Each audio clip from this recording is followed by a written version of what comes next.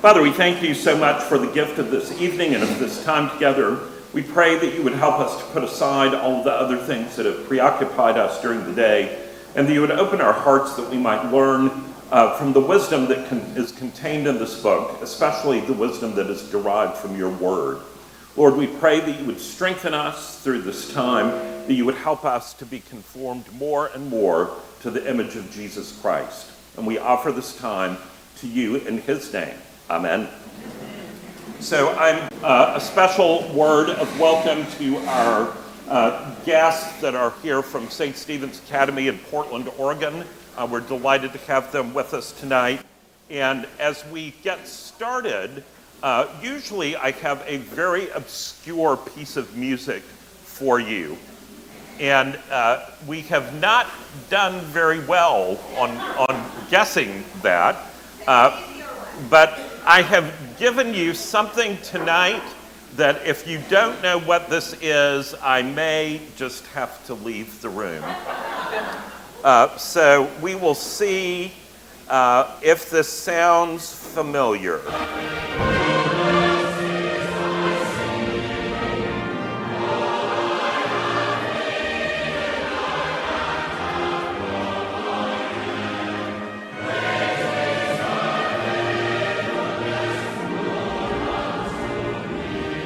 All right, well, it was really good that y'all got that before we even got to the next part where the words actually start. Joanna got it just from the second note of the introduction.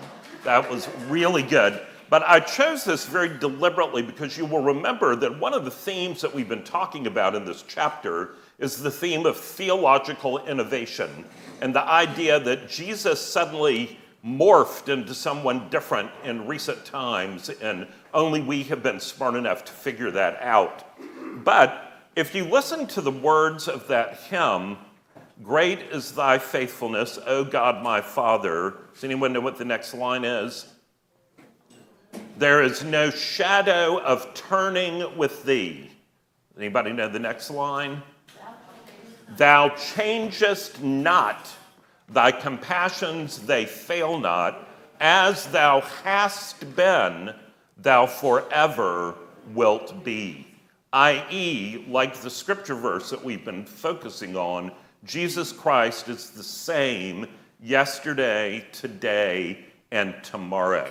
So more about that in a minute. Good job on that. So let's say together our verse. "It is for freedom that Christ has set us free. Stand firm, therefore, and do not submit again to a yoke of slavery. For you were called to freedom, brothers. Only do not use your freedom as an opportunity for the flesh, but through love serve one another. For the whole law is fulfilled in one word: you shall love your neighbor as yourself." So I want to welcome those of you who are new, whether you're in person or you're on the podcast.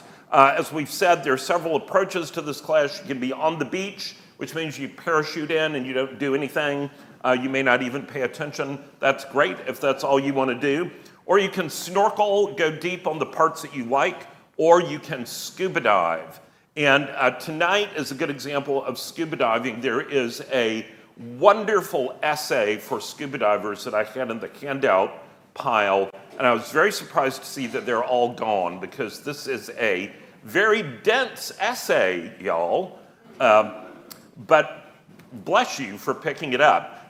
It is a lecture that Lewis gave at Westcott House, which is an Anglican theological school in Cambridge in the UK, and he was giving it on the problems with the higher critical school of biblical criticism. And it is very much in line with the things we've been talking about in here, but it is a bit of a deep dive. But I will be sending that out with the class email. So if you want to do that deep dive, God bless you. It is probably about 18 pages of pithy prose, but it's glorious. Which brings me to the email list. If you're not on our email list, please sign up if you're here in person. If you are out in podcast land somewhere, please Google St. Philip's Church, Charleston, South Carolina in the United States. And that will get you to our website, and then you can shoot me an email, and I'll get you added to the list. So we've said before that one of the reasons that this book is a work of genius is that it is operating simultaneously on 3 different levels, and it works independently on each one of those levels. So The Last Battle is a capstone work that draws together all of the Chronicles of Narnia and brings them to a glorious close. It is also a profound reflection on the sin of Eden, on the means of grace and the glory of heaven. And it also, perhaps most interestingly for us today, is a parable about following Jesus that is particularly applicable to 21st century America and these theological concepts of word and truth that are so vitally important. So we talked a little bit in the beginning about how Lewis and the Inklings, Tolkien and the others in that group believed that the power of story was really the way to reach people with theological truth, that people would not read didactic, heavy theological work, but if you could write a good story, as Lewis put it, you could smuggle any amount of theology in behind the watchful dragons of people's minds without their knowing it. And in this book, Lewis is playing with a lot of things, but we have this ape who is the central character, and then a donkey who is another central character, and a unicorn. And Lewis is a medievalist. These animals all mean things. So the ape is always sort of a figure of fun, somebody who is mischievous and tricky and not to be trusted. The donkey is slow and dependable. And we talked about, in Scripture, donkeys have a really unique role. You see the donkey that bears Mary with Jesus in her womb to Bethlehem, and then the donkey that bears Jesus to his crucifixion in Jerusalem. And then we have, of course, the whole story of Balaam's ass in Numbers 22, where the donkey has more insight spiritually than anyone else in the whole book of Numbers. So we've got all of that going on. The unicorn being the medieval symbol of grace and purity, and also came to be a symbol for the incarnation. And then this whole idea of reverence for trees and woods that is part and parcel of this idea that we are to be the stewards of the beautiful creation that God has made. So we are still stuck in chapter 3. Apologies if you really wanted to do a chapter a week. There's just too much in here to do that. I'm still restraining myself, though, you'll be happy to know, because I could probably spend a year just on chapter 3, but we're going to finish it tonight. So in that, we have the chapter titled The Ape in Its Glory. And the interesting thing here is that the ape kind of holds court with all of these Narnian creatures, and then he declares not only that he is the only intermediary to Aslan, the great king, the lion who represents Jesus, but he also says, oh, by the way, you've all thought that I was an ape, but I'm not. I am a man. Now, he's clearly an ape, but he says, I am a man, and you are to call me a man and treat me like a man. I am not an ape, despite that the objective reality is that I'm an ape. I insist that you call me something else that I want you to see me as. So there are a bunch of themes in this chapter: sin, remorse, and repentance, faith that's in vain, true friendship and loyalty, lies, selfishness, greed, and oppression, deceit and discernment, pride and the uniqueness of man made in God's image, slavery, stealing, and tyranny, freedom, insults, and tyranny, the danger of theological innovation, and courage and standing up for truth. And this chapter is only about 20 pages long with big type. It's pretty amazing. So we're going to do a deeper dive into 2 more themes tonight, and then we're going to move into chapter 4. So the first part of this is the danger of theological innovation. And to that passage that we're going to be looking at is this one. Please, please, said the high voice of a woolly lamb, who was so young that everyone was surprised he dared to speak at all. What is it now, said the ape, be quick. Please, said the lamb, I can't understand. What have we to do with the Calormenes? We belong to Aslan. They belong to Tash. They have a god called Tash. They say he has 4 arms and the head of a vulture. They kill men on his altar. I don't believe there's any such person as Tash. But if there was, how could Aslan be friends with him? All the animals cocked their heads sideways, and all their bright eyes flashed toward the ape. They knew it was the best question anyone had asked yet. The ape jumped up and spat at the lamb. "Baby," he hissed, "silly little bleeder, go home to your mother and drink milk. What do you understand of such things?" Now that is a closely reasoned logical argument, isn't it? Calling names, spitting, all of that. It is, if you studied logic, this is the ad hominem fallacy. What do you understand of such things? But you others, listen, Tash is only another name for Aslan. All that old idea of us being right and the Calormenes wrong is silly. We know better now. The Calormenes use different words, but we all mean the same thing. Tash and Aslan are only 2 different names for you-know-who. That's why there can never be any quarrel between them. Get that into your heads, you stupid brutes. Tash is Aslan, Aslan is Tash. So some relevant scripture. Take care that you be not ensnared to follow them after they have been destroyed before you, and that you do not inquire about their gods, saying, how did these nations serve their gods, that I may do the same? You shall not worship the Lord your God in this way. For every abominable thing that the Lord hates, they have done for their gods, for they even burn their sons and daughters in the fire to their gods.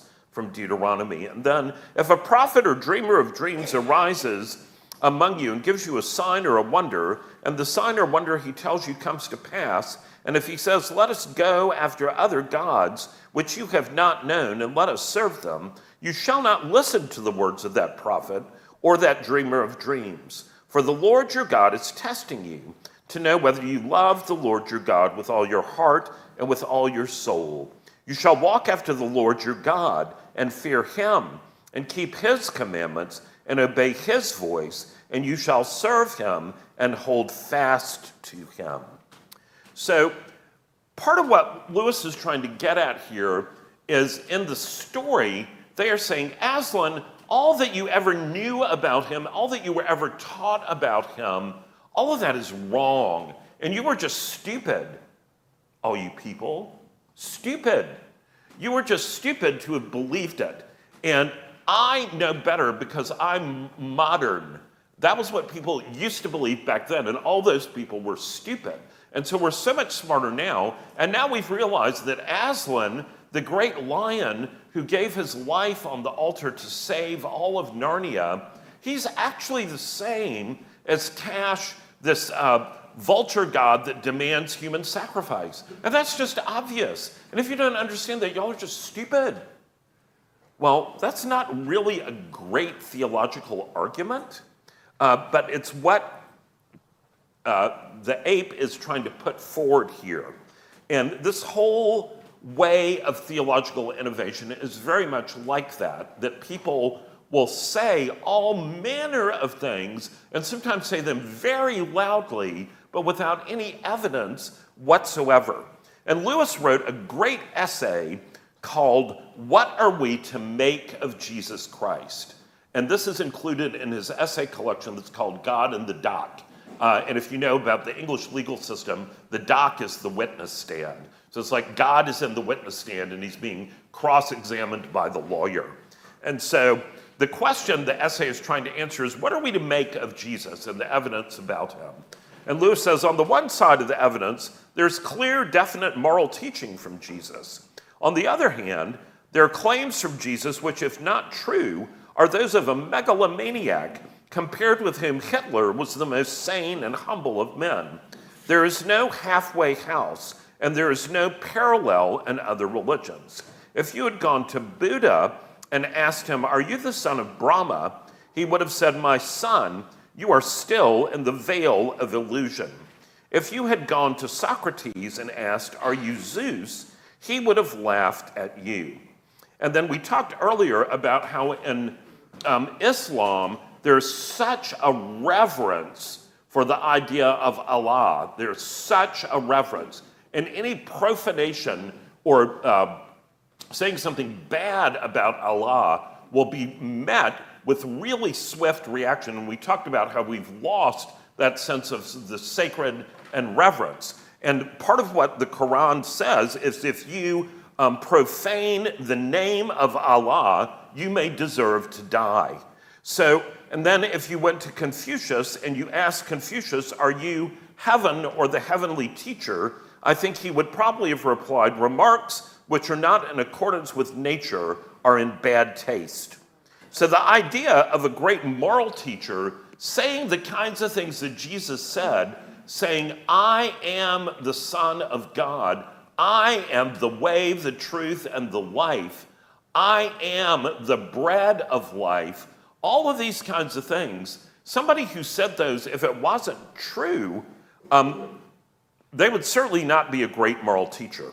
Lewis says, in my opinion, the only person who can say that sort of thing is either God or a complete lunatic suffering from that form of delusion which undermines the whole mind of man. If you think you're a poached egg when you are looking for a piece of toast to suit you, you may be sane, maybe. But if you think you are God, there is no chance for you. We may note in passing that Jesus was never regarded as a mere moral teacher. Throughout all of history, Jesus was never regarded as a mere moral teacher. He did not produce that effect on any of the people who actually met him. He produced mainly three effects: hatred, people who heard his teaching and were horrified and wanted to kill him, or terror, they were terrified of him, or adoration. There was no trace anywhere of people expressing mild approval. So the problem is that we have this sort of pretend pluralism where we think all religions basically are the same. But the problem with that is it's just not true. And one of the things Lewis says in the beginning of Mere Christianity is that if you look at other religions, all other religions have some elements of them that are good things. And those things you don't have to discount if you don't believe that religion. But he said trying to say that they're all the same is just demonstrably not true. And so there was a really interesting thing that happened a number of years ago, around 2010, when a religion teacher at Boston University got invited to appear on Comedy Central's The Colbert Report. That's not their usual guest. And he wrote a book saying that Gandhi, the Dalai Lama, and others have preached about the shared benign beliefs unifying all great religions, and then dismissing that message as garbage. So Stephen Prothero wrote this book that is called God is Not One, the 8 rival religions that run the world and why their differences matter. And the book argues that the globe's 8 major religions hold different and irreconcilable assumptions. They may all push the golden rule, as progressives like to point out, but no religion really considers ethics its sole goal.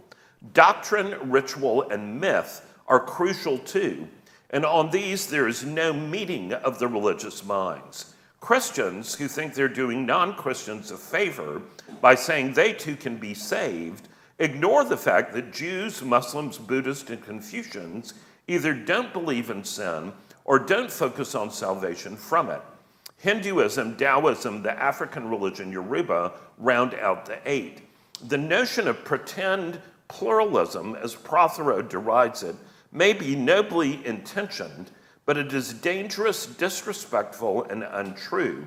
It blinds us to understanding and therefore solving things like Islamic fundamentalist terrorism that is not part of certain branches of Islam at all, or Jewish-Arab disputes over Jerusalem, or the contest for Kashmir between 2 nuclear powers with competing religious majorities, Hindu India and Muslim Pakistan. So basically the point of this is that the great religions are very different from each other, and the more you study them, the more you realize that they are different from each other. And that doesn't mean that you should hate people that have other religious views. Jesus calls us to love our enemies and pray for those who persecute us.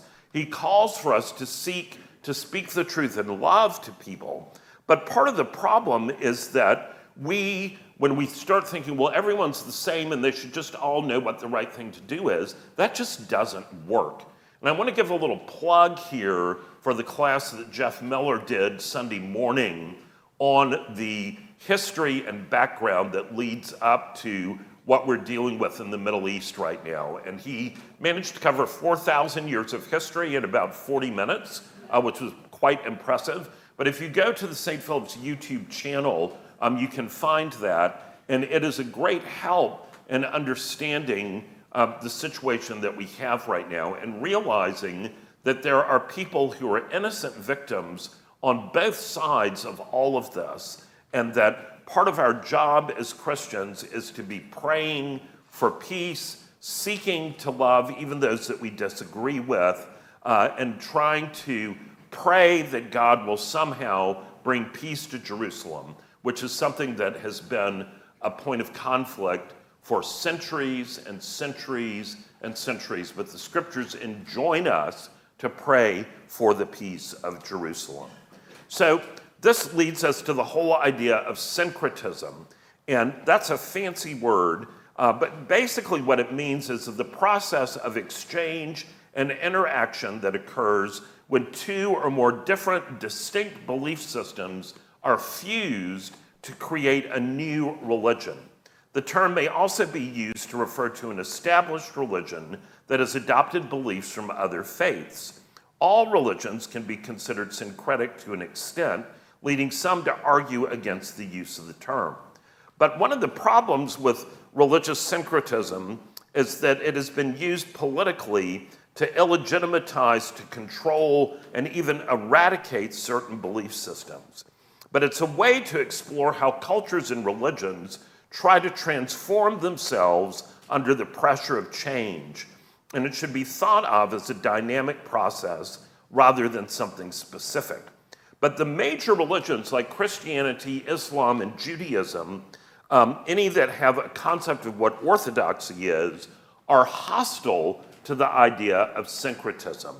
And is that theological innovation trying to say that all these religions are the same, or that all these different gods are the same, or that all the religions have the same view about who Jesus is just wrong. It's demonstrably wrong. And so part of our job as Christians is to understand these differences and to appreciate the differences and to seek to be in loving dialogue with people who differ from us, rather than missing the fact that there are fundamental differences. So listen to the way this takes place in the story.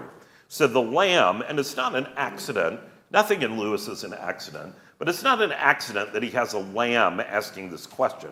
Because the lamb, of course, not only is a symbol of innocence and purity, but it is a symbol for Jesus and for the truth of the gospel. In the book of Revelation, the lamb is the only one who is found worthy to open the scroll. So the lamb says, I can't understand. What have we to do with the Calamines? We belong to Aslan. They belong to Tash. They have a god called Tash. They say he has 4 arms and the head of a vulture. They kill men on his altar. I don't believe there's any such person as Tash, but if there was, how could Aslan be friends with him? And then Tyrion, the king, says, how could the terrible god Tash, who fed on the blood of his people, possibly be the same as the good lion by whose blood all Narnia was saved? So they're posing this question and saying what the ape is saying can't possibly be true. How could Aslan and Tash be the same, and how could you merge them into some god called Tashlan? But the ape says, Tash is only another name for Aslan. All that old idea, there it is again, that old idea, we're new, we're smarter, we know better. All that old idea of us being right and the Calamines wrong is silly. The Calamines use different words, but we all mean the same thing. Tash and Aslan are only two different names for you know who. That's why there can never be a quarrel between them. Get that into your heads, you stupid brutes. Tash is Aslan, Aslan is Tash.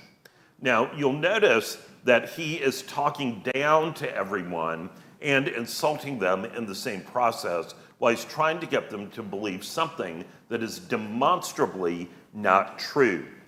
And part of the thing that this makes so clear is that if we are Christians, we need to know Christian doctrine.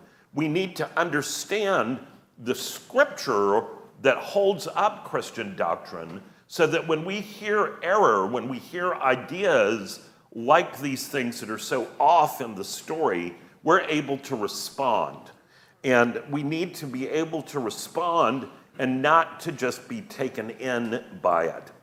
So that brings us to the next part about courage and standing up for the truth.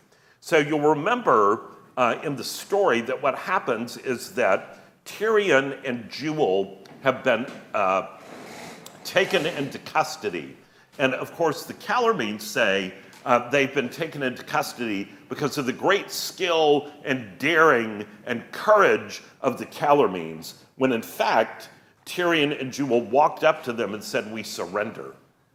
So there's a little misrepresentation going on there. But they have been bound and taken away to the side while all of this speech about the ape being a man and Tash and Aslan being the same is going on.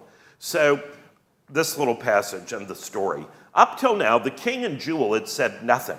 They were waiting until the ape should bid them speak, for they thought it was no use interrupting. But now as Tyrion looked round on the miserable faces of the Narnians and saw how they would all believe that Aslan and Tash were one and the same, he could no longer bear it.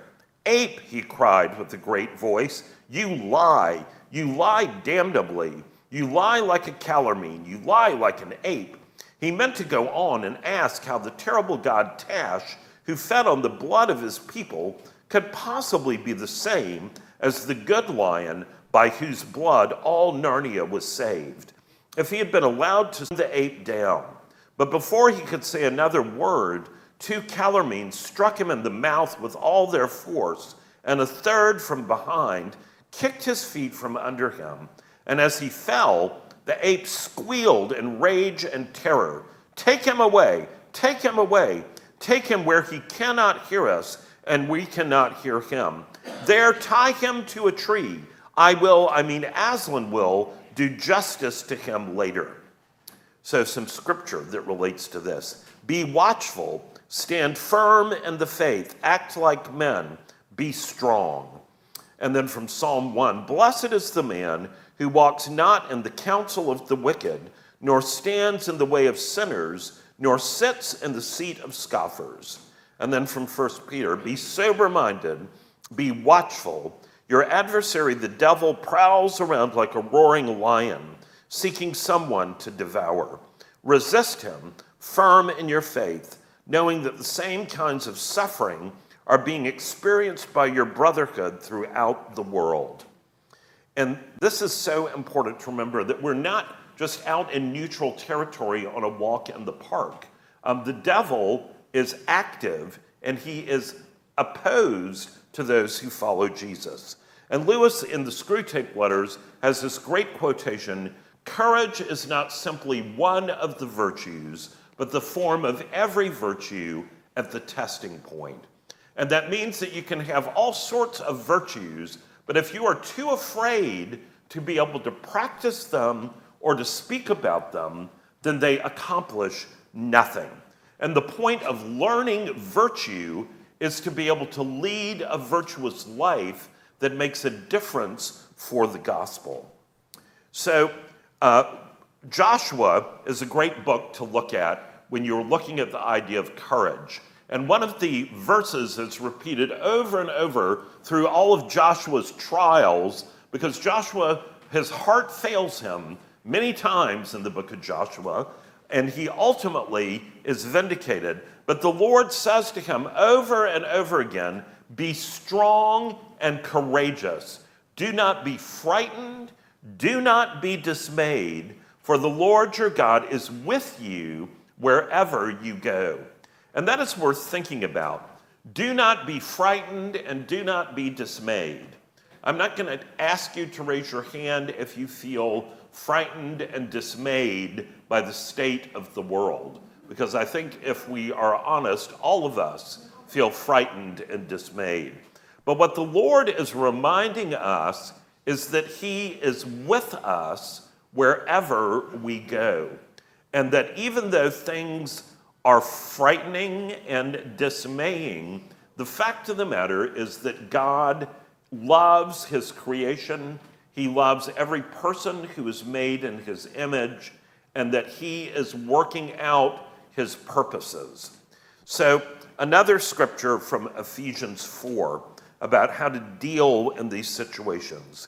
And God gave the apostles, the prophets, the evangelists, the shepherds and teachers to equip the saints for the work of ministry, for building up the body of Christ, until we all attain in the unity of the faith and the knowledge of the Son of God to mature manhood, to the measure of the stature of the fullness of Christ, so that we may no longer be children, tossed to and fro by the waves, and carried about by every wind of doctrine, by human cunning, by craftiness in deceitful schemes.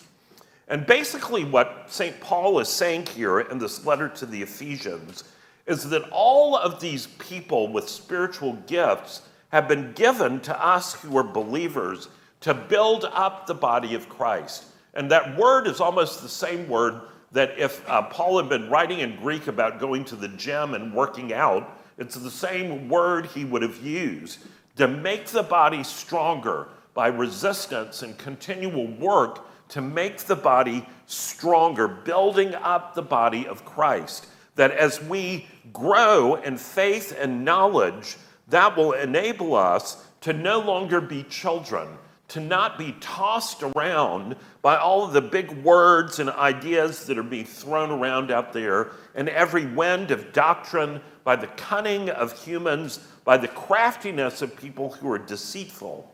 So we are to be built up on the one hand, and that is to enable us to choose proactively to do something very different from what the world does when it encounters things that it disagrees with. What we are called to do when we encounter all of these things that we disagree with is this: rather, speaking the truth in love, we are to grow up in every way into him who is the head, into Christ, from whom the whole body, joined and held together by every joint with which it is equipped, when each part is working properly, makes the body grow so that it builds itself up in love.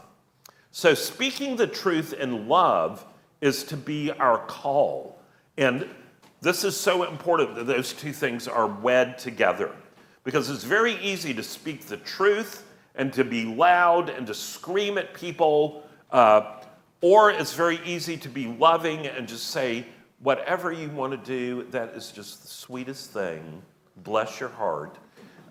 It's very easy to do either of those, but to actually speak the truth when it's a difficult and painful truth, and to do it in love, wishing for the best, the person that you're talking to who is made in the image of God, who is someone for whom Christ died, whom you may disagree with profoundly, that is a hard call. But the only way to do that is by being like Jesus.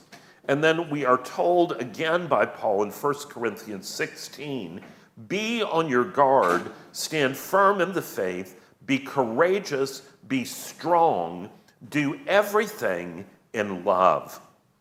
And then Jesus himself in John 15, right in the middle of that discourse on the eve of his crucifixion, where he's washed the disciples' feet, instituted the Lord's Supper, he says, if the world hates you, know that it has hated me before it hated you. If you were of the world would love you as its own. But because you are not of the world, but I chose you out of the world, Therefore the world hates you. Remember the word that I said to you, a servant is not greater than his master. If they persecuted me, they will also persecute you. So we should not be surprised if there's suffering and persecution, but notice that we are not called in the face of suffering and persecution to just give up. We are still called to speak the truth in love, to be built up into the full stature of Christ. But there's an important caveat about persecution and suffering, and I love this little poem that Lewis wrote. Erected by, this is supposed to be an epitaph on a tombstone, erected by her sorrowing brothers in memory of Martha Clay, here lies one who lived for others. Now she has peace, and so have they. And Lewis writes brilliantly, I was looking for the quotation, I couldn't find it, but he says, we are all too prone to think that if we are suffering, it is because we are suffering for righteousness' sake. We have been following Jesus, and the result of that is the world is raining on us. But Lewis said it's very important to ask the question first before you decide that you're being persecuted for being righteous, if you're being persecuted for being rude and obnoxious. And that very often we fail to speak the truth in love. We are obnoxious, we are rude, we are condescending, we are arrogant, and then we get flack for it. And he says that is not persecution for righteousness' sake, that's persecution for failing to honor 1 Corinthians 13, where it says love is not rude. So it is important to not be like Martha Clay, to be one of those people who is so good that it hurts others. So the caution is to remember that though Jesus says when we are blessed, when we're persecuted for righteousness' sake, we have to be careful not to presume that persecution is because we are righteous. And we must be careful that the persecution is not because we are rude or unkind. But the sober truth is that we also have to be aware that even speaking the truth in love can lead to consequences.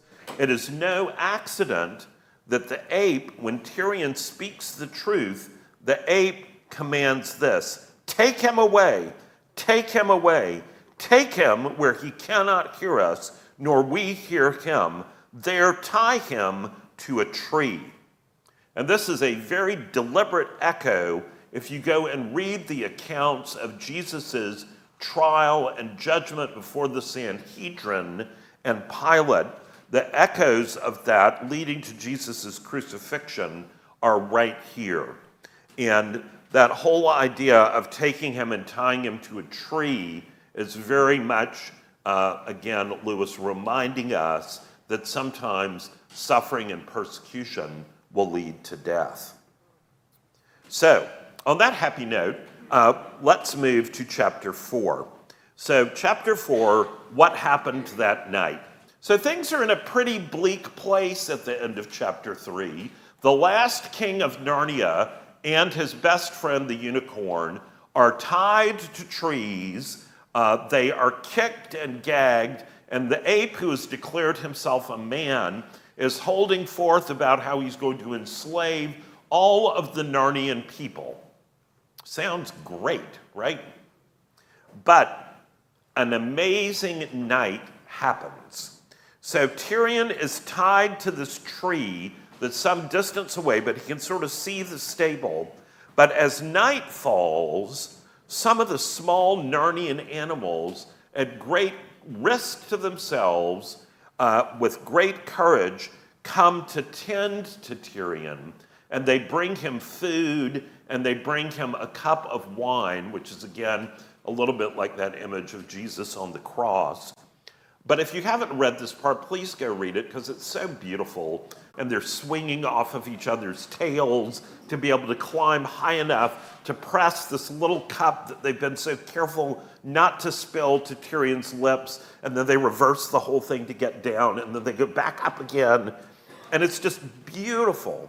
And so these animals are tending to his needs. And Tyrion is deeply moved by the love of these creatures and comforted in the midst of his pain and sorrow. And he cries out to Aslan, a prayer to Aslan. And he says, Aslan, even if I can't be saved, even if I have to give my life, please do something. Please intervene to save your people.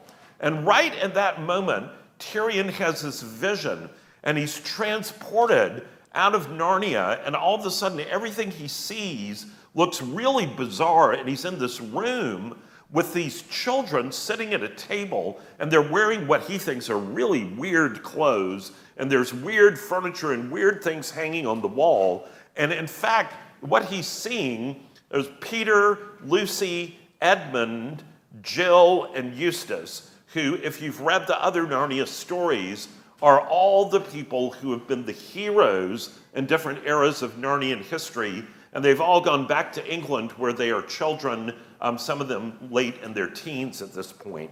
And so he sees all of them, and he's very excited because Peter says that he is Peter the High King. And Tyrion knows that Peter has come back to help sometime. So he's thrilled that he's seeing Peter the High King as a result of this prayer to Aslan. And he gets ready to beg for help, and he finds that he can't speak at all. His lips are sealed, and he's utterly frustrated, and then the vision fades away.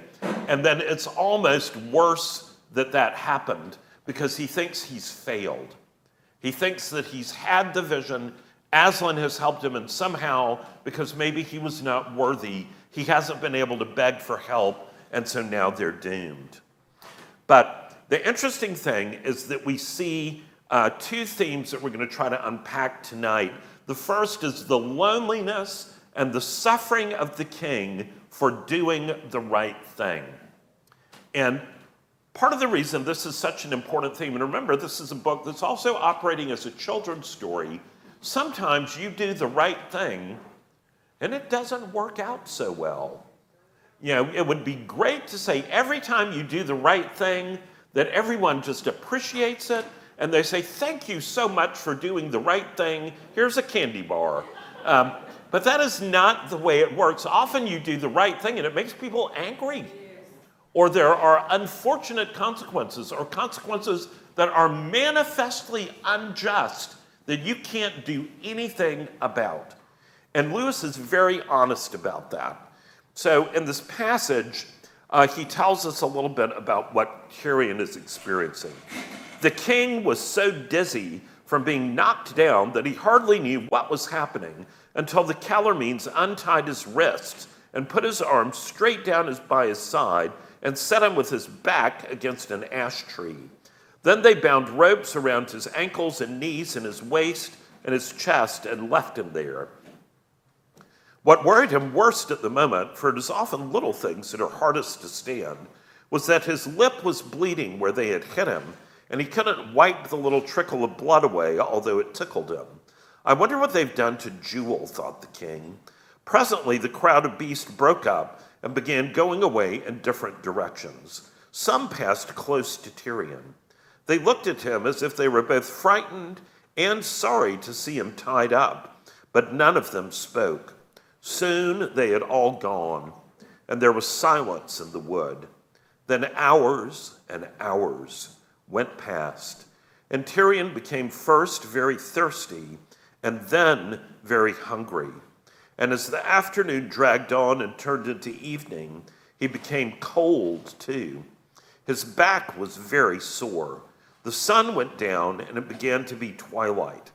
The stars came out, and time went slowly on. Imagine how slowly, while the last king of Narnia stood stiff and sore and upright against the tree in his bonds. And remember, there's a great irony here, because what led Tyrion into all this trouble in the first place was lashing out because the trees had been cut. So some scripture. Beloved, do not be surprised at the fiery trial when it comes upon you to test you, as though something strange were happening to you. but rejoice insofar as you share Christ's sufferings, that you may also rejoice and be glad when his glory is revealed. But even if you should suffer for what is right, you are blessed. Do not fear their threats. Do not be frightened. But in your heart, revere Christ as Lord. And then from Romans 5, not only so, but we also glory in our sufferings, because we know that suffering produces perseverance. Perseverance, character, and character, hope. And hope does not put us to shame, because God's love has been poured into our hearts through the Holy Spirit who has been given to us. And this is something that is so important for us to recover, because one of the theological innovations that is very much a creature of the 20th and early 21st century in America particularly is the whole prosperity gospel, which is not something that is based in Scripture at all. And the idea is that if you are suffering, you should just rebuke that, because God's will for you is that you should be rich. And it's very much like, I'm not going to sing this. I actually sang this in a sermon. I don't know what came over me. But there's a great old song that y'all are too young to know by Janis Joplin. And the words are, "Oh Lord, won't you buy me a Mercedes-Benz? My friends all drive Porsches, I must make amends. Worked hard all my lifetime, no help from my friends. Oh Lord, won't you buy me a Mercedes-Benz? Oh Lord, won't you buy me a color TV? Dialing for dollars is trying to find me." And it just goes on and on. But that really sums up the prosperity gospel, that we think Jesus is sitting in heaven waiting to wave his magic wand and put a red Mercedes with a bow in our driveway. And that is heresy. I'm sorry if you didn't know that. But that is heresy. That is not what the Christian faith is about in any way, shape, or form. And part of what we need to understand is this whole prosperity gospel idea. Know why that is wrong. And we also need to not necessarily be seeking out suffering, because that is not what God calls us to do, but to be aware that suffering is part of the equation when you're a Christian. It will not always be suffering in every moment. We are created for joy. Joy is part of the equation as well, but there can also be joy in suffering. One of the interesting things is that the book of the New Testament, which is most full of the theology of joy, is Philippians. And Philippians is a short little book that is all about joy. In the 4th chapter, in which we just had the epistle from that this past Sunday, starts off, "Rejoice, and again I say to you, rejoice." And that's a big, strong word. But Paul is writing that epistle while he is chained to the wall in jail. So that is not, he is not on, one of these great island vacations that's an adults only pina coladas on the beach sort of situation. He is in jail, but he is able to experience joy because he knows Jesus and the truth of who Jesus is, and that Jesus' kingdom is what matters. So the second theme here, the love and loyalty of the Narnian talking beast. When it was almost dark, Tyrion heard a light pitter-patter of feet and saw some small creatures coming toward him. The 3 on the left were mice, and there was a rabbit in the middle. On the right were 2 moles. Both of these were carrying little bags on their back, which gave them a curious look in the dark. So at first he wondered what kind of beasts they were. Then, in a moment, they were all standing up on their hind legs, laying their cool paws on his knees and giving his knees snuffly animal kisses. He could reach his knees because Narnian talking beasts of that sort are bigger than the dumb beast of the same kinds in England. "Lord King, dear Lord King," said their shrill voices, "we are so sorry for you. We daren't untie you because Aslan might be angry with us." That is, yes, not the real Aslan. "But we've brought you your supper." "Little friend," said Tyrion, "how can I thank you for all this?" You needn't, said the little voices. "What else could we do? We don't want any other king. We're your people. If it were only the ape and the Calormenes who were against you, we would have fought till we cut into pieces before we'd have let them tie you up. We would indeed, but we can't go against Aslan. Do you think it really is Aslan? Asked the king. Oh, yes, said the rabbit. He came out of the stable last night. We all saw him. Some scripture. For God is my witness, how I yearn for you all with the affection of Christ Jesus. And then from Galatians, bear one another's burdens, and so fulfill the law of Christ. Having purified your souls by your obedience to the truth, for a sincere brotherly love, love one another earnestly from a pure heart. A friend loves at all times, and a brother is born for adversity. And one of the things that you see here is Tyrion has gone from being the person that, if you got invited to go hang out with him, that would be the greatest thing ever. He's gone from the height of popularity and glory down to the depths. And he's now tied up, and even being with him makes you risk your life in the anger of the ape.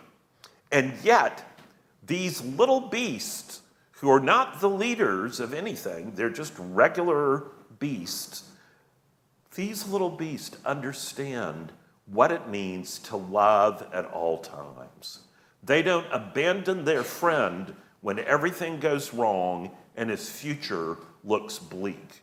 They don't act standoffish or awkward or think, well, I wouldn't know what to say. They go right to him as soon as they can, and the very first thing they do is show their love for him. And this is astounding, because think about jumping up on the king and kissing his knees. This is not the way you treat a royal personage. But what they're doing is they are showing their deep love for him in a way that is personally embarrassing to themselves. They are being vulnerable with their affection, and they are showing that no matter what has happened to him, they are in his corner and they love him. And they have put thought and ingenuity in how to love him. They have prepared to be able to carry on their little backs all of the things that are necessary to feed a meal to a 24-year-old strapping young man. This is not something that you just do by accident, and they did not have Trader Joe's that they could stop by and pick up a few things. They planned how to love him well. And it's so interesting because Tyrion says, how can I thank you?